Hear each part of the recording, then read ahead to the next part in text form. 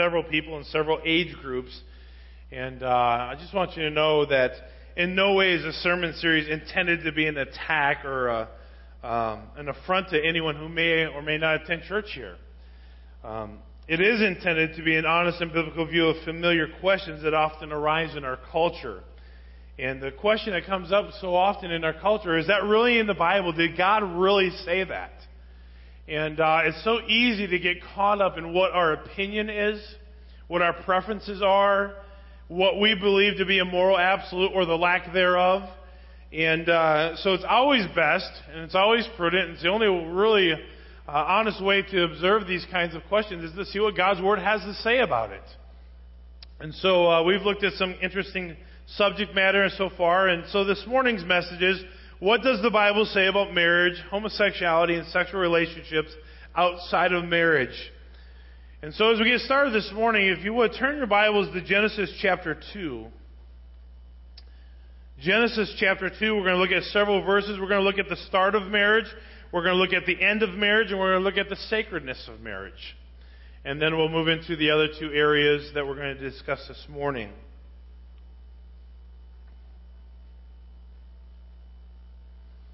Let's look to the Lord in prayer.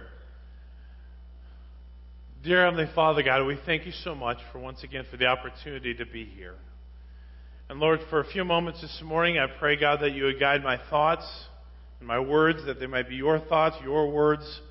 And I pray, God, that we would honestly look at these questions from a biblical viewpoint. Lord, some of these questions, we've solidified them in our mind what the answers are to be. Others we kind of wavered on because of emotional ties that we may have to someone who is involved in one of these areas. But God, I pray that it would not be our emotions, that it would not be our opinions, that it would not be our preferences that guide our solutions, our answers to these issues in our culture. So God, I pray that you would speak in and through your word this morning, that we might heed its word, that we might apply it to our hearts and our lives, that we might pray towards the end of implementing these truths into our daily living. And we'll be careful to give you the praise and the glory for how you see fit to work in our lives. In Jesus' name we pray. Amen. So marriage, I have to admit, it's a wonderful, awesome thing. I had no idea as I was thinking about this in my own life this week. I can remember going through college, and I got to tell a little bit of this story. I remember walking on my college campus for the very first time, and I can remember seeing Don Swindle, who was also on the campus. And I love the old way that teachers used to, kind of get to know their students. So for the first semester of college, we had such a huge freshman class. Remember, this is a Bible college. Our freshman class was like over 280 students for the first time in their history. And so the professor put everybody in alphabetical order. So for like 4 of my classes, I sat right behind Don Swindle. SWTO. It worked out marvelously. And so I didn't know who she was. She didn't know who I was.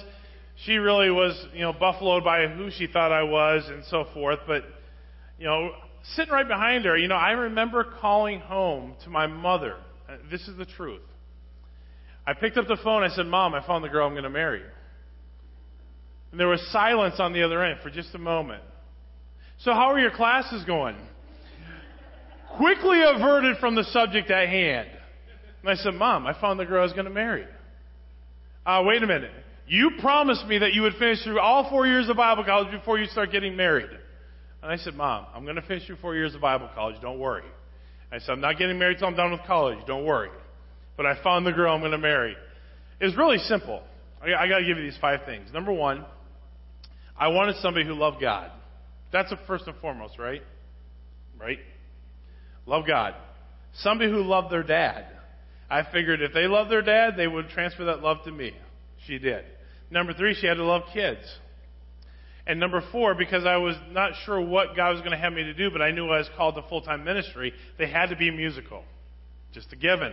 Every pastor has to marry someone that's musical, right? I mean, that was the mindset in those days. And number 5, she had to be Southern. My dad instilled that in me. That's his fault. Fit the bill completely. I mean, good. And I couldn't get any more perfect than those 5 important biblical ingredients. Just kidding. But I've called home and said, man, I found the girl I'm going to marry. Later on that year, I called my mom and said, Mom, I'm dating that girl I said I was going to marry. How are your classes coming? She really did not want to talk about the subject at hand. So I dated her all my freshman year, and then, I got to be honest, she dumped me for a jerk from Bob Jones. So, just saying. No. So, sophomore year, nothing. Junior year, nothing. Towards the end of my junior year, I found out that this guy dumped her, and I'm like, yes, there is a God. Keep in mind, I did not date anyone in between. I held out because I knew what God had. He said convince her. So, later on, towards the end of my junior year, I called my mom up and said, Mom, remember that girl I said I was going to marry my freshman year? I'm dating her again. What? Right. So, God works in mysterious ways. And we got engaged, got married. But here's one point. It's amazing how God puts these things together. I thought I knew what love was when I got married. Boy, was I wrong. It's amazing to me that over these 21 years of marriage and a couple years before that, how marriage and our definition of marriage, or not the definition, but marriage and how it's applied in our lives changes. What I thought was love then was nothing compared to what it is today. Would you agree, those of you who've been married for some period of time? Love just grows sweeter and deeper as the years go by. And the emotions, I love what God has done through marriage. And our children. God is just a miraculous God. And He's a God of grace and mercy too. Because if I got what I deserved in my early years of marriage, and even probably late if she's being honest, man, I don't deserve what God has given to me. I don't deserve her. But God is a gracious God. He's a merciful God. But here's the thing. Marriage, according to Scripture, is wonderful. What does God's Word say about marriage? Well, let's look at the start of marriage. In Genesis chapter 2, verse 18, then the Lord God said, it is not good for the man to be alone. And every man says, Amen. It's not good, because left to ourselves, man, we don't know what we're doing half the time. And even though Oliver has an idea that Dad can't cook, Dad can cook. So, it is not good for man to be alone. He says, I will make a helper as his complement. And then it says down at the middle of verse 20, but for the man no helper was found as his complement. So the Lord God caused a deep sleep to come over the man, and he slept. God took one of his ribs and closed the flesh at that place. Then the Lord God made the rib he had taken from the man into a woman and brought her to the man. And the man said, this one at least is bone of my bone and flesh of my flesh. This one will be called woman, for she was taken from man. This is why a man leaves his father and mother and bonds with his wife, and they become one flesh. I want you to see a couple of things concerning the start of this relationship. God said it was not good for man to be alone. And the first thing I want you to see is that they complement each other. God designed it to be that way. And I'm so thankful that He did. I had no idea that when God put our family together, that God was giving me somebody that would help me, that would encourage me, that would compliment me, that would take the things that I would not be good at and help fulfill those things, especially in the area of ministry. And in the ministry of our own family. God knew exactly what He was doing in marriage. He said it is not good for man to be alone. And I agree with that. When God allowed us to come together, I rejoiced in that. Because it was of God. And He says, I will make a helper as his complement. She complements me in so many ways. And guys, I tell you, there's been 1,000 times in our 21 years of marriage that I said, I already know that, honey. I've already done that. But I'm reminding you because I know that one time you get up in front of everybody, you're going to forget this and this. And she's right. I hate admitting that, but she's right. No, I don't hate admitting it because she's awesome. She compliments. And that's what it's supposed to do. This is why a man leaves his father and mother. And let me just say this over and over as we're going to get into this next area of homosexuality. Nowhere in Scripture do you see that God prepared another man for a man. That's just not in Scripture. Nowhere do you see that God prepared a woman for a woman. He said, I am preparing you, a man and a woman, that they would complement each other. And they become one flesh. Not only do they complement each other, they have roles. And when we fulfill our God-given roles, the marriage functions correctly. And let me just say, God has to be at the center of that. Because apart from God, we are selfish, selfish, selfish. It's a big enough struggle with God, but apart from Him, it is incredibly more selfish. Because all we do is want to help ourselves, fulfill our own gratifications, to fulfill our own desires. So we see that God had designed it in such a way that men and women both have roles. If you would look at Ephesians chapter 5. And as you're turning there, I can't tell you how many times over the years, I've lost count of how many wedding ceremonies I've performed over the last 21 years. But it's amazing that I am a stickler for a couple things in vows. I will allow the couples to come up with their own vows. I don't mind that. But I'm a stickler for one thing. Scripturally, God calls a woman to what? Submit. Obey. God calls men to do what? What? Love, as Christ loved, yes, that too. But God is very clear on these roles. So any type of vows that do not include these, I don't like, because they're unscriptural. So the first thing that we see in these roles is that, it says verse 22, wives, submit to your own husbands as to the Lord. As to the Lord? That seems pretty harsh, doesn't it? I mean, that doesn't sound like something that's fair. That doesn't sound like something that is easy.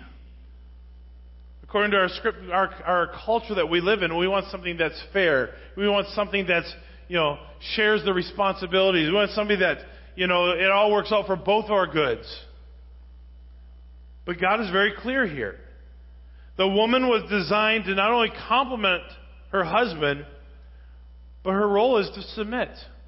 Now, guys, this puts an extra amount of responsibility on your head, your hands. If you are asking her to submit to what you are doing as a leader of your home, you better make sure that you're doing what God asked you to do. Over the years, my wife has submitted in every area. As we have surrendered to God to be in full-time ministry, that sometimes means that God closes one door of ministry, opens up another door of ministry, which sometimes requires us to move.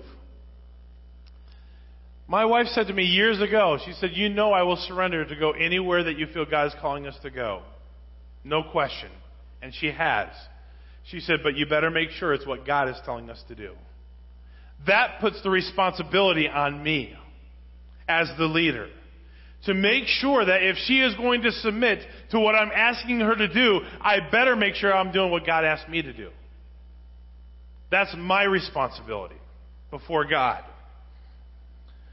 So it goes on here, it says, wives, submit to your own husbands as to the Lord, for the husband is the head of the wife. God designed it that way. If you don't like it, too bad. Get in an argument with God. But this is the model that God has given to us. And then he says, for the husband is the head of the wife, as Christ is the head of the church, and he's the Savior of the body. So, guys, if the woman is to submit to you as to the Lord, as the church would to God, you better make sure that you are being the spiritual leader. That's a little more difficult, isn't it, guys? Because we're selfish. I don't really want to take the time to do that. It's not my responsibility. Yes, it is, and it's a struggle at times. But we must work towards that. God's word is clear.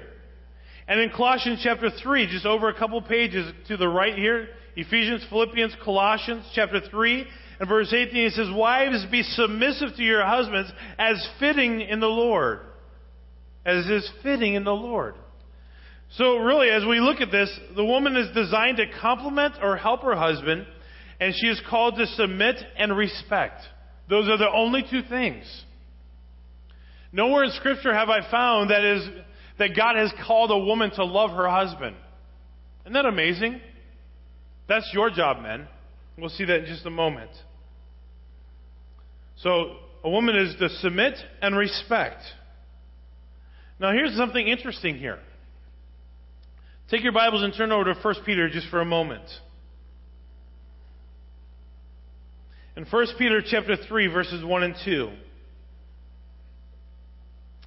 It says, "In the same way, wives, submit yourselves to your own husbands, so that even if some obey the Christian message, they may be won over without a message by the way their wives live." Now stop right there. Well, my spouse is not saved. My spouse doesn't love me. So therefore, I'm exempt from submitting and obeying and respecting my husband. Are you? Not according to God's Word. It says, "For they may be won over without a message by the way their wives live." He says, you don't even have to open your mouth. And so often when I hear these kinds of situations in a counseling session or whatever, well, my husband's not walking with God. So don't beat him over the head with the gospel. Live it out. Because that's what God has called us to do. It says, "And when they observe your pure, reverent lives, your beauty should not..." And then go on down to verse 5. "For in the past, the holy women who put their hope in God also" what? "Beautified themselves in this way." What's the next word? "Submitting to their own husbands." For in the past, the holy women who put their hope in God also beautified themselves. It was a beautiful thing to submit. That's where their beauty was. And submitting to their own husbands. Just as Sarah obeyed Abraham, calling him Lord, you have become her children when you do what is good and are not frightened by anything alarming. It says their beauty was in their submission. You say, "Well, Pastor, you don't know my husband." No, I don't. But here's what I do know according to God's Word. I do know this. Everyone is accountable to God for their own actions and reactions. Every one of us are accountable to God for our own actions and reactions. So what God has called me to do is fulfill the role that He gave me in submitting and respecting my husband as a woman. We'll say, "Well, guys, what's my role?" I'm glad you asked. Once again, Ephesians chapter 5 and verse 25 says this. "Husbands, love your wives as Christ loved the church and gave Himself for her, to make her holy, cleansing her with a washing of water by the word." So here's the first thing, men. Love your wives as Christ loved the church. We talked about this last Thursday night in men's Bible study. Let me just give you a couple of things that came up in our discussion. How did Christ love the church? Well, first of all, He loved the church sacrificially. He gave everything. He sacrificed His blood. He sacrificed the splendor of heaven to come down to the earth. He gave up everything to come to earth to die on a cross. He loved sacrificially. Can I just say this for those of you who might be in this ballpark? We talked about this as well. When I love my wife as Christ loved the church, and sacrificially, this picture of sacrifice comes into the marriage, it's not her stuff and my stuff, it's our stuff. It's not her money from her job and his money from his job, it's our money doing it together. I can't tell you how many times over the last 20 years where somebody has come into my office and said, "I don't even know what my husband makes. He won't tell me." Can I just say that? You are setting yourself up for a huge fall. It's amazing over the last couple of weeks, all the different people who've come out who had accounts on Ashley Madison. And if you don't know what that is, good for you. But those men who had accounts on Ashley Madison, they would have never had those accounts if their wife had access to the bank accounts. There needs to be an open transparency and accountability financially between husband and wife. My wife knows what I make. Of course, all you do too. There is no secrets within our marriage.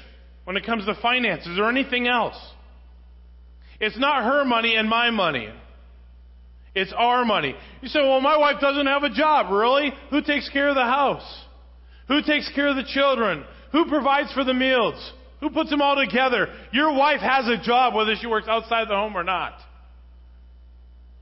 It's not his and hers. It's ours. And without it, it creates a whole ton of problems within the marriage. And I've seen it over and over and over again in the years. Husbands, love. Not just sacrificially, but unconditionally. Do you love unconditionally?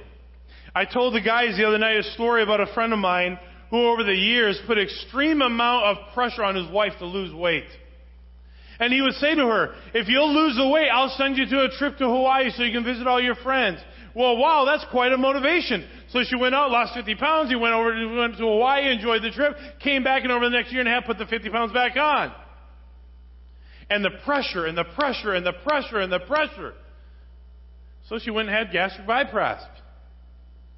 And then all of a sudden she's skinny as a toothpick and looks absolutely drop dead gorgeous. But the problem with it was that not only did her husband notice, so did about 25 other men. And wow, this attention is awesome. And all of a sudden, next thing you know, she said, skip that. I'm tired of being abused there. I'm tired of being slapped down. I'm tired of being pressured. These guys are awesome. And there she went. I wonder, the unconditional love, was it worth it? If I remember right, within the vows of my marriage ceremony, I said, in sickness and in health, in wealth or in poverty, not just when you have a physique, not just before you gain the weight after you have the children. Unconditional love. That's how Christ loved the church, unconditionally. He doesn't just love you when you are walking in perfect obedience, because that's a struggle. Well, today God loves me because I was obedient. Well, I had some wrong thoughts today, so God doesn't love me. He loves us unconditionally. Husbands, you're to love unconditionally. We could talk some more, but willingly, constantly, completely. Love. In verse 28, he says this, in the same way, husbands are to love their wives as their own bodies. He who loves his wife loves himself. Guys, do you enjoy taking a shower? Take care of yourself, don't you? I mean, you put on clean clothes so you look good, you comb your hair, put on the deodorant. I mean, you take care of yourself just so you look good, feel good, am good. Because you love yourself. Eat when you want to eat, drink when you want to drink, go where you want to go, because I'm here to take care of myself and to enjoy my life.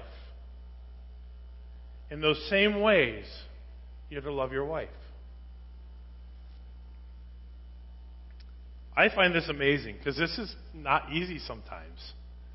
I've joked about it with the guys. This comes out in our house sometimes.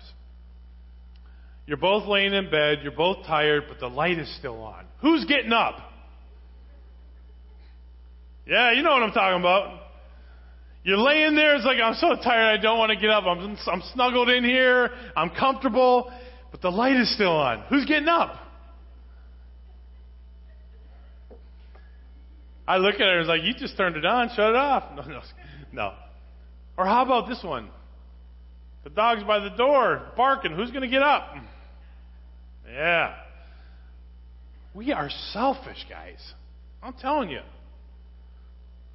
So are you. We're selfish. And we tend not to love our wives in that way, as we love our own selves. Verse 29 says, for no one ever hates his own flesh, but provides and cares for it. And just as Christ does for the church, since we are members of his body. And then it goes on to say, verse 31, for this reason a man will leave his father and mother and be joined to his wife, and the two shall become one flesh. So he says this mystery is profound, and it is a mystery. And take two selfish people, put them together, and they become one and begin to serve one another. He says, but I'm talking about Christ and the church. To sum up, each one of you is to love his wife as himself, and the wife is to respect her husband. say, well, Pastor, you don't know my wife. She's selfish. You know my wife, she withholds from me. You know my wife, she spends credit cards. You don't know my... No, I don't. But I do know this. Everyone is accountable to God for their own actions and reactions. You will not stand before God for your wife's actions. She'll stand before God. But you will stand before God for how you respond to what you do. I can't control the circumstances of life. But I can and must control how I respond to them. And I will stand before God for how I respond for my actions. But I also believe this. Actions are reciprocal. I truly believe with all my heart, and my wife, correct me if I'm wrong, if I love my wife as I am called to love my wife, she has no problem submitting to me. On the other hand, men, don't expect your wife to respond in lovey-dovey, oh, I just want to lift you up and obey and submit and follow you with all my heart when you don't love her. But when I love her as I ought, she has no problem. And when she doesn't, that's my fault. Most of the time, it's our own fault. We see that the start of marriage, God gave women to complement the men, and He gave them roles. Wives, respect and submit. Men, love as Christ loved. Can I just say this? Love is a decision that results in an action that doesn't expect anything in return. Love is a decision. It goes beyond emotions, though emotions are there. But because I love my wife, it results in an action. See, words without action is just words. Actions speak louder than words. So I love my wife. Because I love her produces an action. And whether or not she responds according to that is not my fault. It's not my problem. It's hers. Because I'm not expecting anything in return. And can I just say this? Most of the divorces that I've been acquainted with over the last 20 years, very rarely do they have anything to do with an affair. Very rarely do they have anything to do with a biblical circumstance. Most of them have been because of finances. Well, we just don't love each other anymore. They fell out of love. If God is at the center, you should be able to work through any problem that arises. If God's not there, good luck. Because that's all you have. You need God at the center. So that's the start of marriage in Genesis 2, but what's the end of marriage? Let's look at one verse in Matthew, chapter 19.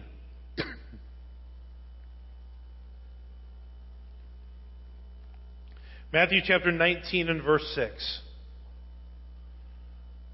Actually, let's look at verse 4. It says, "Haven't you read," he replied, "that He who created them in the beginning made them male and female? And He also said, for this reason a man will leave his father and mother and be joined to his wife, and the two will become one flesh. So they are no longer two, but one flesh. Therefore, what God has joined together, man must not separate." When it comes down to the vows that we encourage the wedding couple to make in the presence of God and all these witnesses, we often close those vows with, "Until death us do part." Why is that? Because God says what man had put together, or what God has put together, no man shall separate. So it is only through death that God intends for a marriage to be separated. That's the end. God's design was that death be the only thing to separate a husband and wife. When we realize that there are circumstances that sometimes come into a marriage relationship. In Romans chapter 7, verse 1, it says, "Since I am speaking to those who understand law, brothers, are you unaware that the law has authority over someone as long as he lives? For example, a married woman is legally bound to her husband while he lives, but if her husband dies, she is released from the law regarding the husband. Death separates and breaks the vow. It's an amazing thing, and I'll talk about this at the very end. But in our culture, this has been replaced with a vow being replaced with a contract. You see, marriage is not a contract. It's a vow. And God's Word says over and over throughout the Old Testament especially, that it's better not to vow a vow than to vow a vow before God and break it. That's why we say when we stand up before a church at a wedding ceremony, before God and all these witnesses. In 1 Corinthians chapter 7, in verse 39, it says one more time here, it says, a wife is bound as long as her husband is living, but if her husband dies, she is free to be married to anyone she wants, only in the Lord. If death comes, then fine, you're free. That's its end, in death. And then number 3, it's sacredness.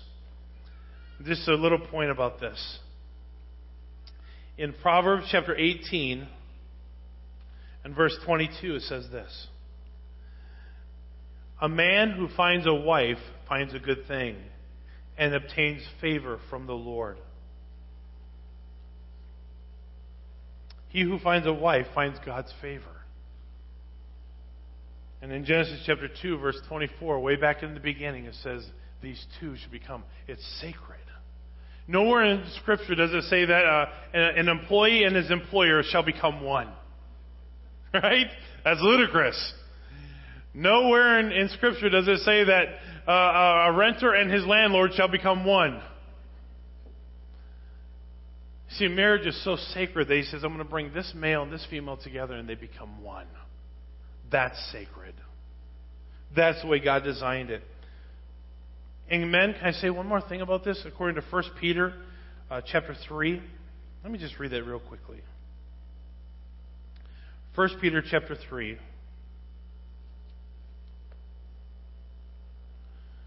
says, husbands, in the same way, live with your wives with an understanding of their weaker nature, yet showing them honor as co-heirs of the grace of life so that your prayers will not be hindered.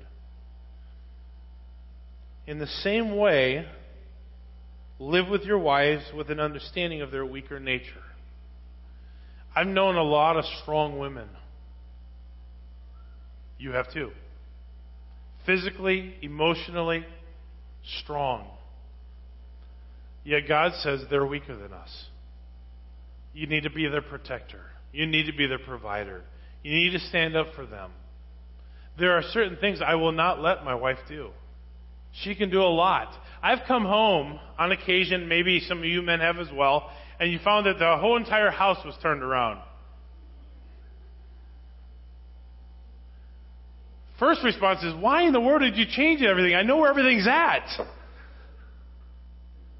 But then all of a sudden it hits you, it's like, wait a minute, how did you move that? Never mind, they're going to be in bed the next 3 days. I don't know about some of your wives, but my wife is strong. But God's Word says they're weaker. If you've never read a book called Love is a Decision by Gary Small, you need to read it. Within that book, he talks about the physical DNA difference between a man and a woman. And some of you guys, you need to understand that. And maybe that would encourage you to take some of the pressure off. God made us different. But he says one key phrase here. Showing them honor. The word honor literally means value, worth. They have value. They have worth. Some of you guys don't attribute much value, much worth to your wives. And as a result, he says, so that your prayers will not be hindered. You wonder why God's not answering prayers? How's your relationship with your wife? Just putting it blunt. Is God not answering your prayers? You see, there's a reason why God doesn't always answer prayers. It's not always just because His answer is no. Sometimes He's saying, wait a minute, Change your actions. Start living obediently, and I'll start honoring your prayer requests. Sometimes it's because you don't honor your wives, and your wives' relationship is terrible. It's a sacred relationship God has allowed us to be a part of. What does God's Word say about marriage? We're to complement. We're to fulfill our roles. Death is what separates it, and it's sacred. What about homosexuality? What does God's Word say about that? Well, I'm not going to go through every passage, but I want to just highlight a couple things. As we read about what God said about marriage in Genesis chapter 2, you'll notice over and over He says man and woman. Man and woman. Man and woman. They should become one flesh. Man and woman become one. Over and over and over again. And He says in Genesis chapter 2, verses 23 through 25, that God made a woman for the man. He did not make another man for a man. He made another woman for the man.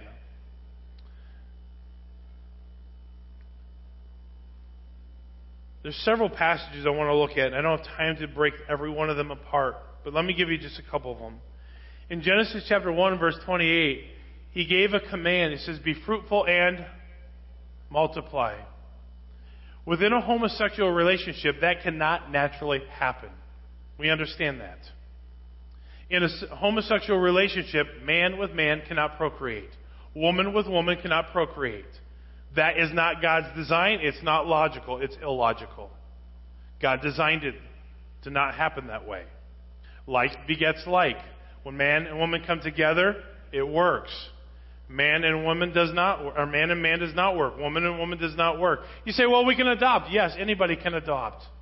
And I encourage it.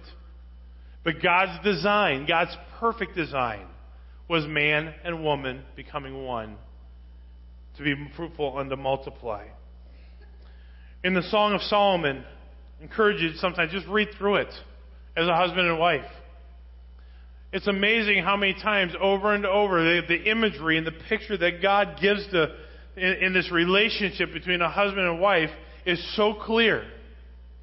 Nowhere do you find the imagery of a man loving another man. It's not in the imagery anywhere in the book of Song of Solomon. Nowhere in the book of Song of Solomon does it talk about a woman loving a woman. And he's very clear about what those things are that they love about each other. And nowhere in any of it is there any hint of homosexuality. You say, well, if God was for it, why didn't He put it in there? Because He's not for it. Over and over, I've seen people twist and manipulate Scripture to say, well, here's a slight opening. No, there's no slight opening for this. In fact, in the Old Testament, and I realize that I've said many times, we don't live in the Old Testament, but let's look at the record here. Turn your Bibles to Leviticus chapter 18. You want to know what God thinks about it? His opinion still has not changed. In Leviticus chapter 18, and verse 22, it says this. You are not to sleep with a man as with a woman. It is detestable. You are not to have sexual intercourse with any animal, defiling yourself with it. A woman is not to present herself to an animal to mate with it. It is a perversion. Over and over he says, there is a design, woman with man. And he said, anything else other than that is detestable before God. Look over just a couple chapters here in chapter 20 and verse 13. Verse 13 says this. If a man sleeps with a man as with a woman, they have both committed a detestable thing, and they must be put to death. Their blood is on their own hands. What did God think about this? He despised it. He says detestable. And just because we are not under Old Testament law doesn't mean His opinion has changed. Let me have you turn your Bibles to Romans chapter 1. Just for a few moments here. This is the passage that I have heard twisted and misconstrued a dozen times over the last 5 years. It cannot be any more clear than what God has laid it out in plain English. And let me just say before I begin to read this passage, I've known people in the last 10 years who kind of in their mind says, well, love is love. And, isn't God for love? Yes, God is for love, but God is not for homosexuality. God is a God of love. He said, demonstrate love. By this shall all men know that you're my disciples, by your love for one another. God is absolutely a God of love. No question about that. Well, if God is a God for love, what's the difference whether it's a man and a woman, or a man with a man, or a woman with a woman? The difference is that God did not design it that way. That's an unbiblical picture of what marriage is to be about. And here's where it gets a little bit fuzzy at times. Well, I know so-and-so, and they're a good friend of mine, and they're in a kind of a homosexual relationship. It's not so bad. Yes, it is. Because it's unbiblical. And our emotions should not determine how we decide whether or not something is right or wrong. Emotions has nothing to do with it. Principle does. In Romans chapter 1, I want to begin reading down to verse 18.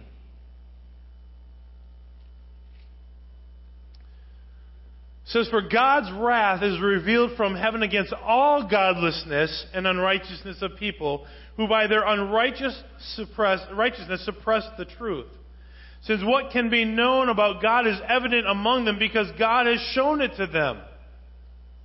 For His invisible attributes, that is, His eternal power and divine nature, have been clearly seen since the creation of the world, being understood through that what He has made. As a result, people are without excuse. He says, you look around creation, that gives you evidence, strong evidence, that there is a Creator who has designed all of this. And with the design comes order. And he says later in 1 Corinthians 14, let all things be done decently and in order. So there is order to the universe in which God has us.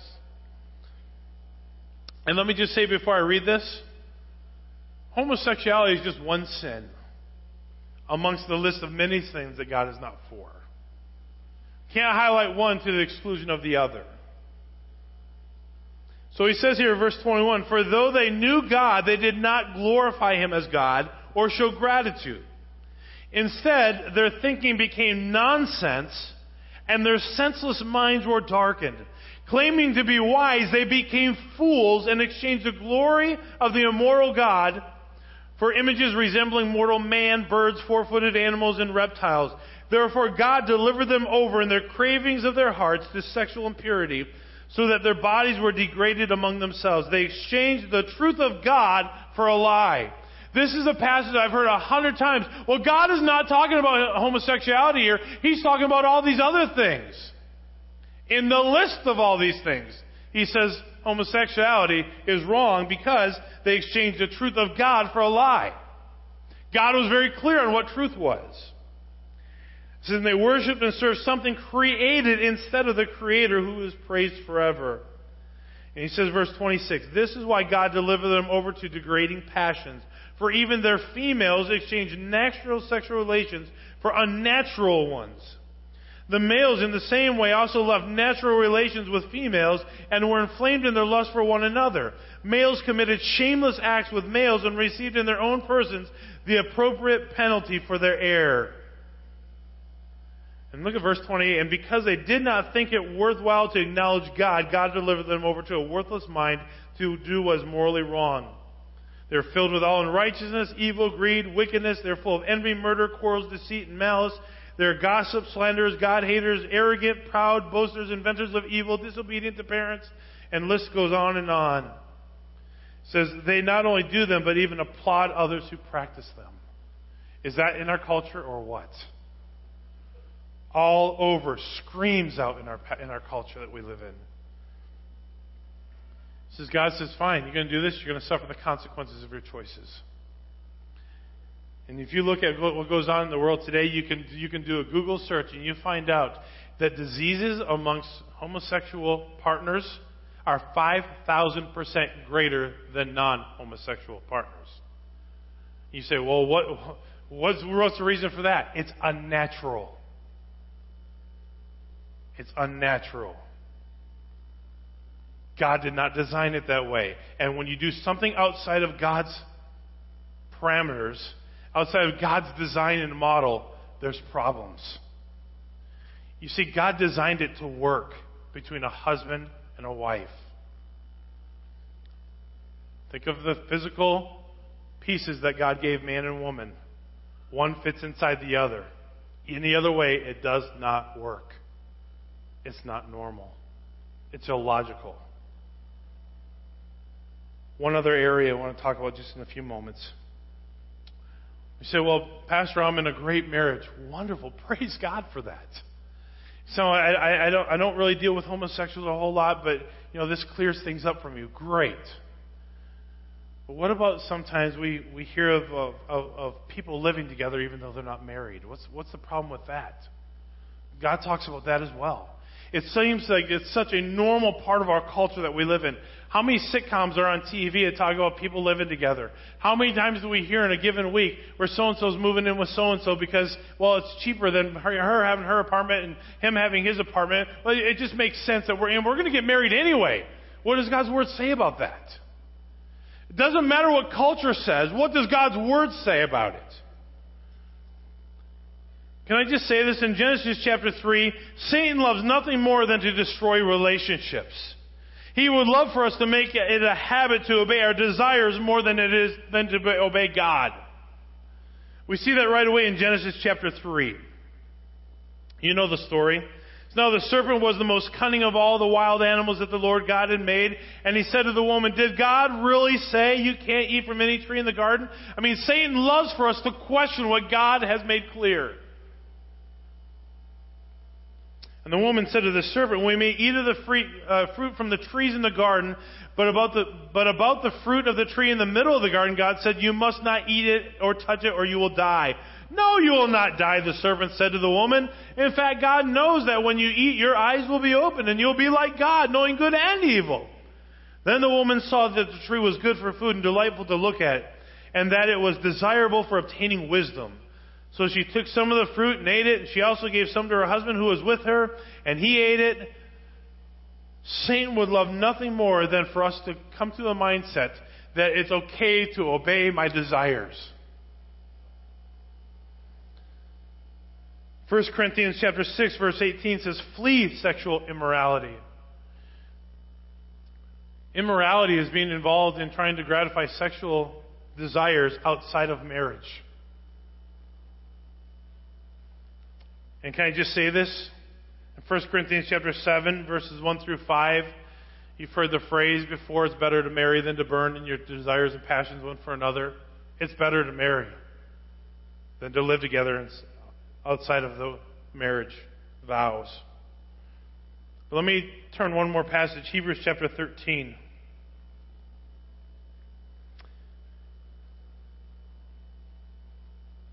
I don't know if it's still the statistic, but it was a few years back. I haven't looked to see if the statistic is still the same.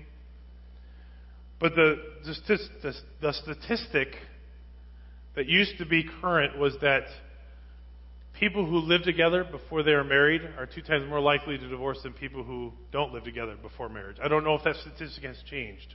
It used to be the norm a few years back. But Hebrews chapter 13, verse 4 says this: marriage must be respected by all, and the marriage bed kept undefiled, because God will judge immoral people and adulterers. And I ask this question every time I perform a wedding ceremony. So are you living together? Oh, you are. Are you sleeping together? Okay. Are you having sex together before you're married? Read the verse. So, well, Pastor, that's none of your business. You're right. But you came to me and asked me to marry you. So I'm asking you the question. If you are living together, sleeping together, having sex together before you are married, what kind of a bed is this? It's a defiled bed. Because marriage is honorable in all, and the bed is only undefiled in marriage. That's God's design. That's what He planned it. And so you say, well, does that mean you won't marry us? No. But what it does mean is we have some decisions to make before you get married. Are we going to continue in sin and expect God to bless it? Or are we saying, God, you're right, I'm going to repent of this action and I'm not going to do it anymore. We're going to do what's right. That's the key test of our obedience to God. See, those passions are strong. God did not design, men, for you to have a GTO was punching out 700 horsepower, but just to leave it in park. The fuel for that GTO, yeah, she's sitting right beside you. But the two don't come together until you own it. I can see that car sitting in the parking lot over there at Wegmans and the drive-in and say, wow, that's neat. And I know that motor will run. But it's not my motor. Not my car. And only when I receive that gift can I just take it and run with it. That's the way God designed it.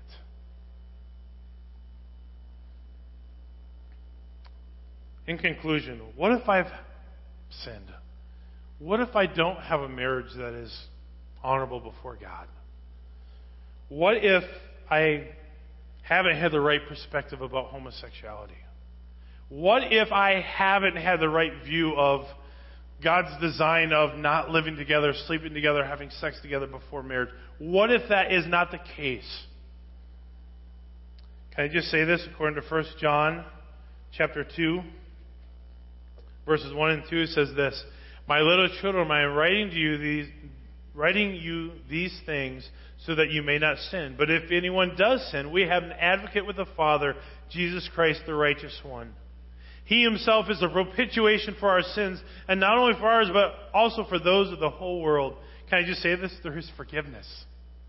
It is better to ask God for forgiveness and to repent of that sin than to continue in arrogance or even in ignorance than to just keep doing what I'm doing and say, God, I don't care about your blessings. I don't care about what you think. I'm going to do my own thing. There is forgiveness. And we have the ability to repent. And God says in 1 John chapter 1, if we confess our sins, He is faithful and just to forgive us our sins and to cleanse us from all unrighteousness. There is forgiveness. And I'm thankful for that. Because if we didn't have God's forgiveness, where would any of us be?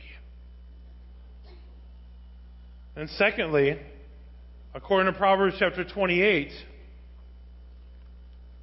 in verse 13, it says this: The one who conceals his sins will not prosper, but whosoever confesses and renounces them will find mercy. You can't hide it. There are so many things that we can hide from our fellow man, but you cannot hide our sin before God. All things are naked and open before God with whom we have to do. It says in Psalm 139, there is no place you can go to hide from the presence of God. Nowhere. So we can't conceal it. And Proverbs reminds us that he that conceals a sin will not prosper. You want God's blessing, then do what's right. And then I love this in Joel chapter 2. I won't take the time to turn there because of time. In Joel chapter 2, it says that God will restore what sin has sought to destroy. You say, man, I haven't had a good picture of marriage start today. You say, I haven't had, I've got friends who are in the homosexual movement, or I have, kind of a sympathy or an empathy towards maybe some family members who are involved with it. Or maybe you say, well, man, I live together, we are sexually involved, and I don't know what to do about that. God will restore what sin seeks to destroy. And I'm thankful for that. I'm glad that I serve a God who is a God of second chances, and third and fourth and fifth and 27s and 300s, and you get the point. But see, the forgiveness only comes after the repentance. You don't get the forgiveness without the repentance. You got to switch and do it right. That's the design. If we confess, He is faithful and just to forgive. But there's no time to start like the present.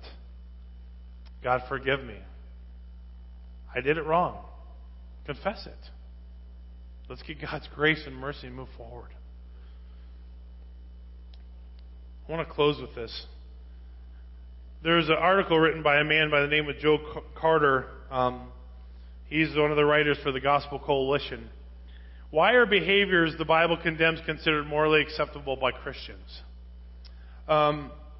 This is a new Gallup poll that just took in the last couple of years. And basically what they did is they went back 15 years to the present to see how different areas of culture has shifted. Sex between unmarried man and woman went up 15% in 15 years. Stem cell obtained from human embryos went up 12%. Gay and lesbian relationships are up 23%. Having a baby outside of marriage is up 16%. Doctor-assisted suicide is up nearly 10%. Abortion is up, not as much, but still is present, up 5%. Pornography is up significantly. Suicide is up 6%. Polygamy is up 9%. Married and women, men and women having an affair is up. You say, why does this matter? A majority of Americans now believe that fornication between adults, homosexual behavior, having a child outside of marriage, doctor-assisted killing of humans in the earliest stages of development to be morally acceptable. If the current trends continue, in 20 years, more than 1 in 4 Americans will also consider polygamy and suicide to be morally acceptable. Just goes on to say this. If we continue the trend that we're going, all these things will continue to go further from biblical principle and land in the lap of opinion and preference. It's time for us to quit basing our decisions, our thoughts, what we think is right or wrong off feeling or emotion and onto God's Word. If we start doing this even further, we're going to see our country's even going to go down the moral toilet even more. We've got to start standing on what we know is truth. You say, well, I'm not involved in any of these things. No, but you live in a world that is, and we need to pray for them. You need to pray for them. God's Word is very clear. Is that in the Bible? You saw that it is. Did God really say that? You saw that He did. And we have ground to stand on. It's biblical ground. It's unshaking ground. And we need to stand on it. Let's pray. Dear Heavenly Father, Lord, we thank you once again for your word. We thank you that it is true. We thank you that it's unchanging. We thank you that it is solid ground that we can stand